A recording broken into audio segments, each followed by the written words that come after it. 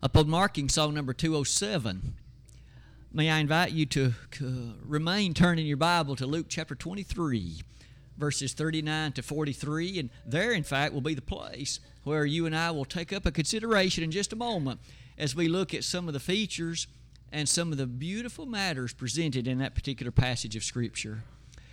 You may notice on the wall that's before you, I've entitled this lesson, Saved Like the Thief on the Cross. It might well be you've heard someone make that comment. Maybe you've heard them, in fact, comment that they would, in fact, like to be saved like the thief on the cross. I thought tonight, in fact, we would give some attention to not only that idea, but to ask several ideas in the Word of God about that very matter. In almost all cases, it would seem that the thrust or the motivation, the particular that might cause someone to make that statement is that they would like to circumvent Bible baptism. The thief wasn't baptized, is what they will claim, and therefore why can I not do what he did? Well, why not tonight, for the next few moments at least, that we not only reflect on the idea, the concept that surrounds that particular discussion, but to look at several associated features in the Bible that really have a great bearing on the final conclusion about that. I want to be saved like the thief on the cross. Let's develop that. As you close that slide with me, that's the mere way in which I would present a thrust to take us to the next slide. I've chosen to divide the lesson and present it in such a way that we will look at a number of features one by one. And the first one, it would seem to me, needs in fairness to be a reminder on the work of Jesus. To develop that, would you begin at the top? You and I know quite well that while here upon earth, this one that you and I call Jesus the Christ was God in the flesh. It's not like he was merely a man. It's not as though he had the particular limitations that you and I might well have not being God. In the sense that he was God, that means the particulars of that which attaches to being God were things which were in his possession. Among those other things, could I point out in largeness, in Matthew 1, verse 23, call him Emmanuel, which means God with us. Even at the moments before he was born, thus it was reminded that he was to be regarded and called Emmanuel, which signified the fact that God is with us. Not only that, in Philippians 2, beginning in verse 5, let this mind be in you, which was also in Christ Jesus. And then this statement is made, who, being in the form of God, thought it not robbery to be equal with God. And thus, isn't it a reminder to us that while here tabernacling in the flesh, he had not the limitations which you and I in so many ways would have. When I state it that way, what I mean are the next thoughts on that slide. Look at that next one with me. Jesus could read the hearts of men and women. You didn't need to tell him what you were thinking. He knew already. John 2, verse 25 reminds of us that no man needed to tell him because he already was able to read, to construct, to appreciate that which was in the heart of that person. Among other things, that would mean he would know whether an individual was truly penitent or not. Now, you and I wouldn't know that. All we could do is accept what they say and observe the consequences of their actions, but the Lord could have read a gentleman's heart or a lady's heart, and he would have known immediately whether or not they meant what they said. He would have known whether or not they truly were appreciative of what they were claiming. In particular, in Matthew chapter 9, we read there that Jesus had the explicit capacity to forgive sins. Now, you and I know nobody can do that, only God. Because sin is a transgression of God's will, 1 John 3, verse 4. And thus, because it's a transgression of God's will, only God can forgive it. Only God could declare that that matter is closed. Only God could declare that things are again right. And yet Jesus could forgive sins. Isn't that another reminder? Isn't that a strong teaching that he was God? Notice he could read the hearts of people and he could forgive sins. You and I shall use those thoughts in just a moment, but apply them to this thief on the cross. you and I are quite well aware that here was the Lord flanked on each side by a thief, as all three were crucified on that particular day. One of those thieves, as you and I just heard Brother Wayne read a moment ago, pointed out, Lord, remember me when you come into your kingdom. And you might remember he even rebuked the other thief in the sense that we've received justly for what we've done, but this man has done nothing wrong, referring to the Lord. At that point, could Jesus have read the gentleman's heart? Would he have known whether he meant what he was saying? Would he have been able to appreciate the character of the assertion that the man was making in light of the kingdom of the Lord? You and I know the Lord could have done it. For that reason, when you close that particular slide today, we need to make a quick observation. Jesus is not operating this way today. In fact, the fullness of the Word of God would lead us to conclude that His last will and testament, that of course has been presented to you and to me, is not such that He saves people independently and separately from the particular of what that will revealed. Every example we have of the book of Acts and every passage beyond that in the remainder of the New Testament leads us to appreciate, doesn't it, that in terms of the mechanism of salvation, the Lord doesn't pick and choose. God is no respecter of persons, to borrow the words of Romans 2:11. In fact, isn't that what Peter asserted in Acts chapter 10, verses 34 and 35? Of a truth I perceive that God is no respecter of persons, but in every nation he that feareth God and worketh righteousness is accepted of Him. And thus, we shouldn't expect then that God will circumvent that which is His will in some specialized way. This first observation concerning the work of Jesus only leads to another one. What about the very matter of repentance? Now, you and I have already seen in so many examples of the Word of God, God's very strong consideration, His strong teaching. Why don't you and I apply that in some ways to the matter of this thief? Both thieves initially railed on Jesus, both of them. That's the conclusion you and I reach in Matthew's version of the gospel accounts.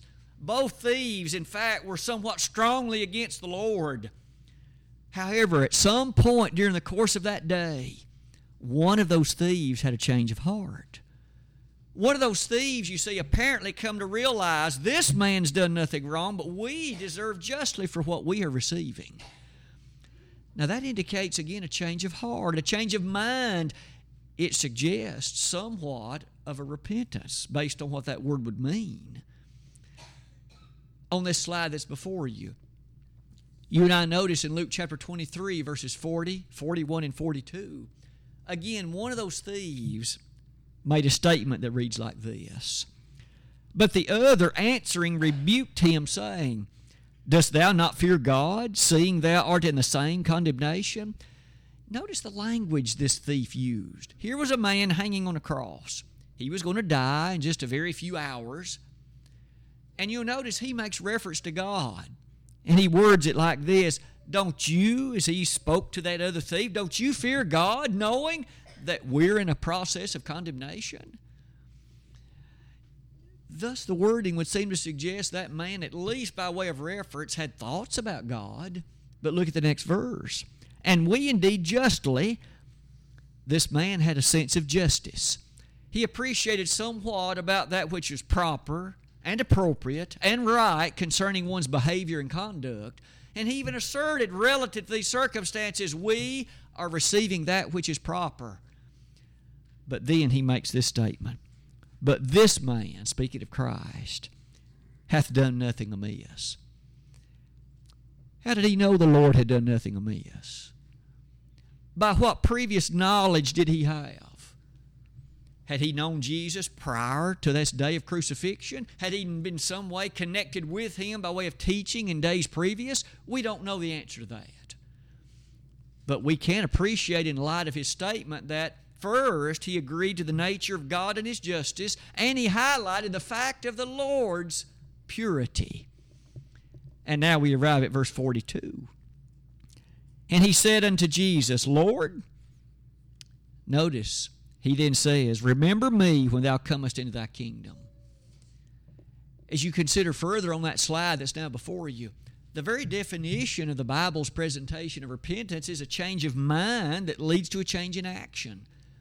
That seems to be well appreciative of what this thief himself underwent that day. He first railed on the Lord, but over the course of that day, a change of mind that generated very different kinds of language and a very different mindset.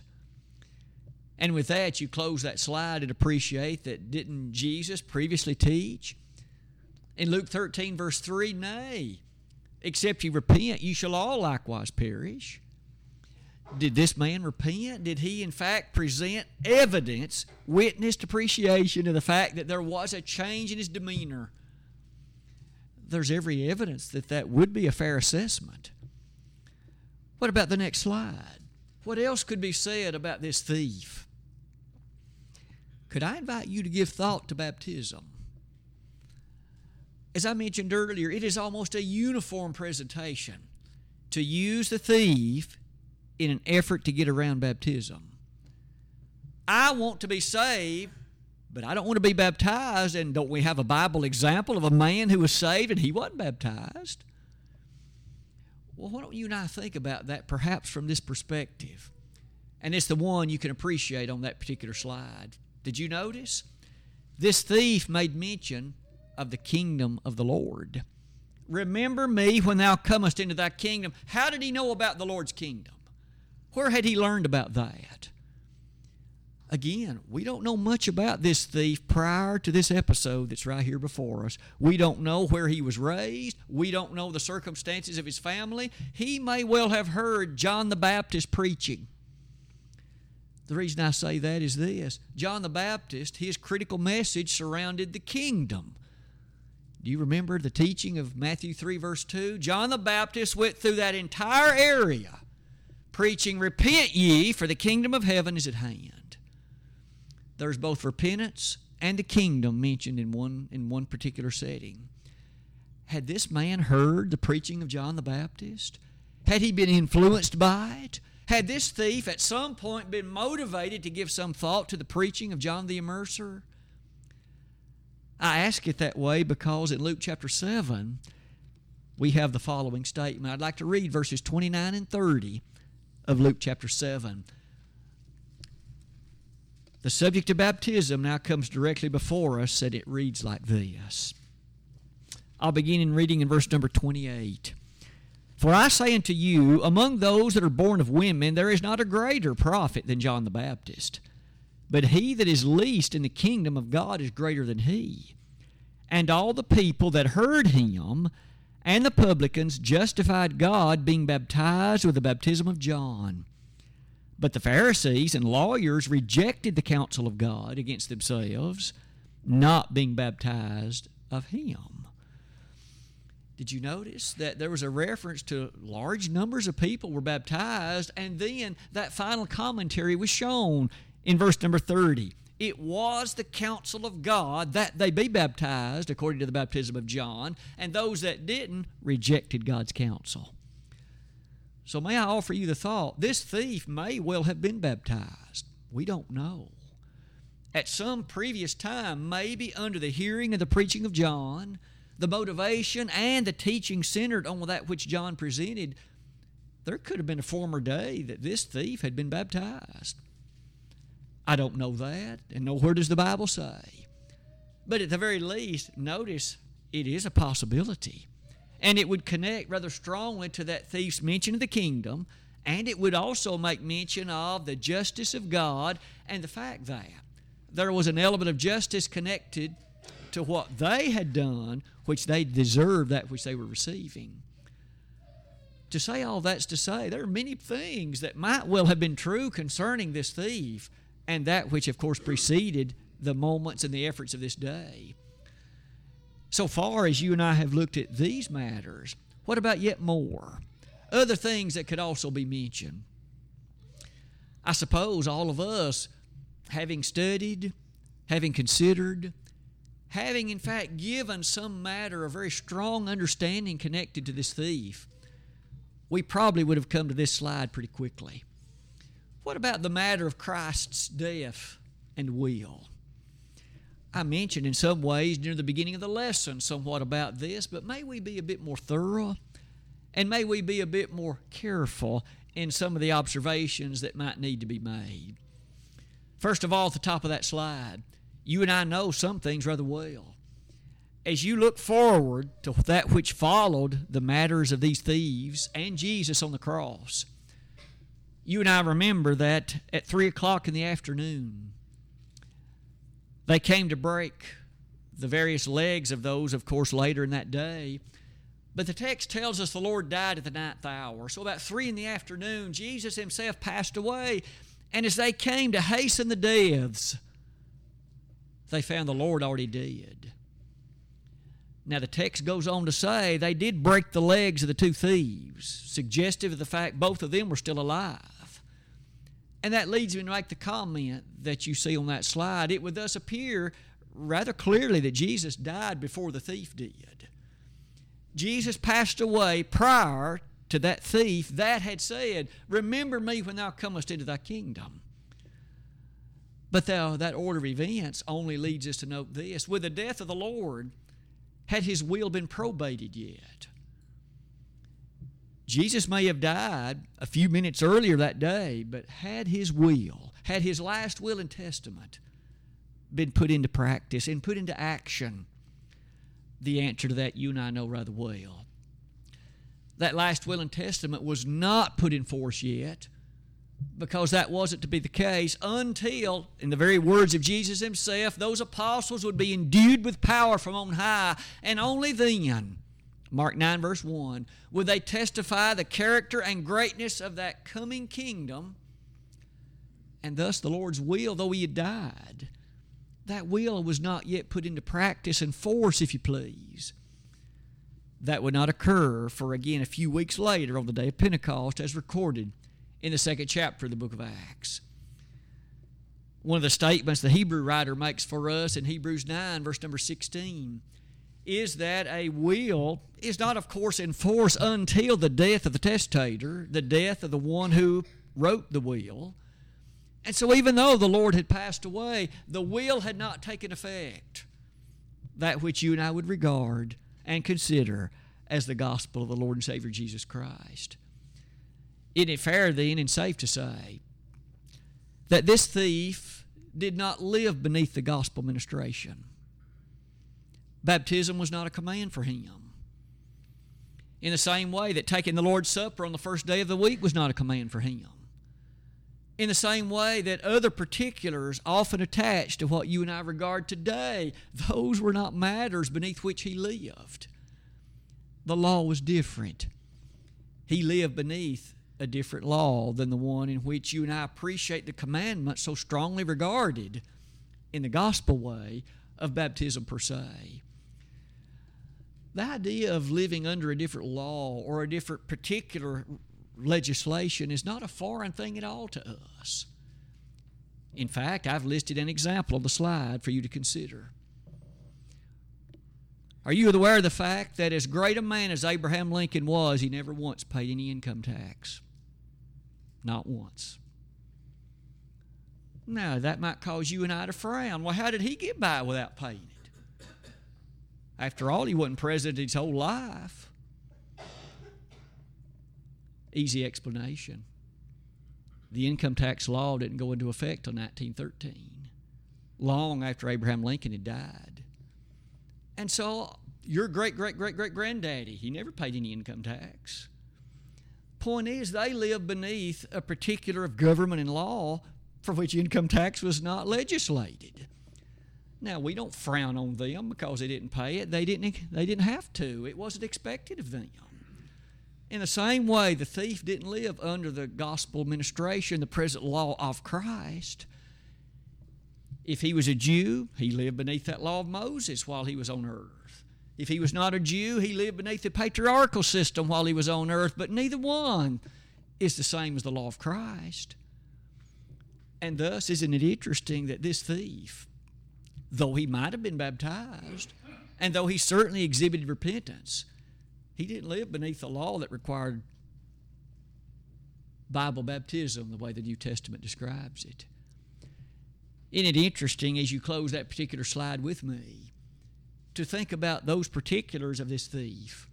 And it brings me to this slide in which we will give some thought to the terms of forgiveness. As you and I then reflect upon this thief on the cross, to be saved perhaps like the thief on the cross, isn't it still fair to comment that that which causes anybody, be it him or you or me, to be lost is sin? That's the problem, isn't it? It is that which separates a person from God, Isaiah 59, verses 1 and 2. It is that which is the transgression of His will, 1 John 3, verse 4. It is that for which Christ went to the cross bearing our sins, 2 Corinthians 5, verse 21. Highlighting those aspects, isn't it now a simple matter of commenting about the judgment?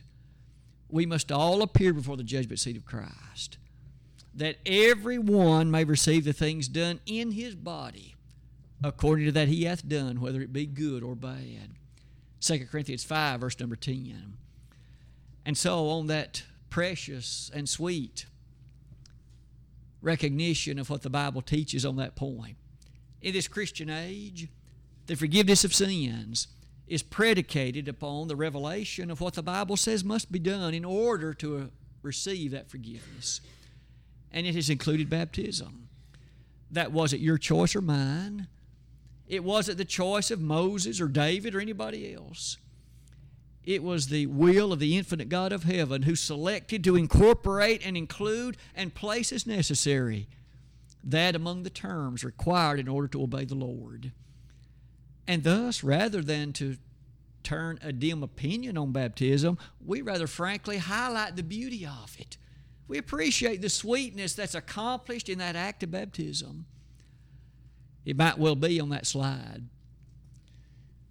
We recollect the words that were told to Paul in Acts 22. Why tarriest thou? What are you waiting for? Arise and be baptized and wash away thy sins, calling on the name of the Lord. Isn't it fair to say that Paul believed? He had already spoken to Jesus on the road to Damascus. He had had a lengthy and piercing conversation with him. Did he believe in the Lord? Oh, absolutely. Had he repented? He just spent 3 days, hadn't eaten anything. The difficulty and troubling of his heart and mind in light of that had caused him to be sufficiently moved to where he had undergone a period of withdrawal from food. Does that indicate he'd repented? At least there's a strong suggestion of it. But the belief didn't save him. They didn't wash his sins away, and neither did the repentance. Ananias told him, what are you waiting for? Arise and be baptized and wash away thy sins, calling on the name of the Lord. He still needed to call on the name of the Lord. He still needed, you see, to have his sins washed away. And in that sense, the language connects that identically to baptism. And so it was that man attended to that need immediately. And today in wisdom, you and I would do no differently. Doesn't that, in fact, relate rather powerfully to what the Lord had already preached? Go into all the world and preach the gospel to every creature. He that believeth and is baptized shall be saved. He that believeth not shall be damned. There is a connection, you see, to not only what the Lord delivered then, but also to what is so beautifully highlighted in so many examples you and I encounter in the book of Acts. Near the bottom of that slide, could I not comment then of the gloriousness and the sheer joy and privilege that's ours to give thought to the fact we have been told what the plan of salvation is? How miserable would it be if in some way the Bible told us about the reality of sin and what it was going to cause, but did not tell us in direct language what had to be done? Talk about a life of sheer misery, uncertainty, never knowing what exactly would remove those sins, but you and I have been told explicitly and carefully and at a level that's easy to understand. The gospel plan of salvation is as direct as you and I enjoy it today. And quite frankly, there isn't a person on earth today that could be saved like the thief on the cross was, because we don't live beneath the law he did. We live under a different law, the law of Christ. We're joyously thankful for that law. We appreciate the greatness of Christ's blood that made it a possibility. And we enjoy the benefits, and we enjoy the nice fruits that go with it on so many occasions. As we come to this final slide, the thief on the cross, we've looked at these particulars. We began with the work of the Lord, His capacity of understanding the heart and mind of men, and fully appreciative that He would have known if that man had repented or not. In fact, speaking of repentance, this thief gave evidence that he had. Surely to that we could add this observation. It's possible he had been baptized.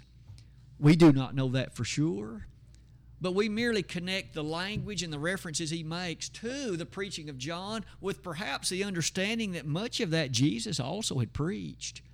For instance, in Matthew 4:17, Jesus himself said, "Repent ye, the kingdom of heaven's at hand." Maybe he had heard the Lord preach on some distant occasion in the past. But then we noticed finally about Jesus' death and the will, which of course was his last will and testament. This very day, you and I know what the terms of forgiveness are. We need not rest in doubt. We need not be bothered by possibilities otherwise. The Lord has told us. If you tonight, anyone in this assembly, perhaps have never become a Christian, and though you realize what took place at Calvary, you've never allowed the application of the Lord's blood to your life personally, we would be honored to assist and to help tonight. And that plan of salvation hasn't changed the slightest since the New Testament individuals first gave it. To believe in the Lord, repent of your sins, confess His name, and be baptized. If you have known the sheer joy of that kind of life, but somewhat of late, maybe decisions or other choices or perhaps other particular directions in life have brought a cloud in which you know that things are not as they ought to be, and God is not well pleased with you at this moment, you could make that right. The Lord would be more than honored to move out of your life any guilt connected with whatever the sins may have been. Absolute forgiveness. He only asks that you repent of all those wrongs and you make confession of them. And as you do that, we tonight would be privileged and pleased to pray to our Heavenly Father on your behalf. If it would be the possibility now that someone would desire to respond in a public way, we're going to use the thief as a motivation.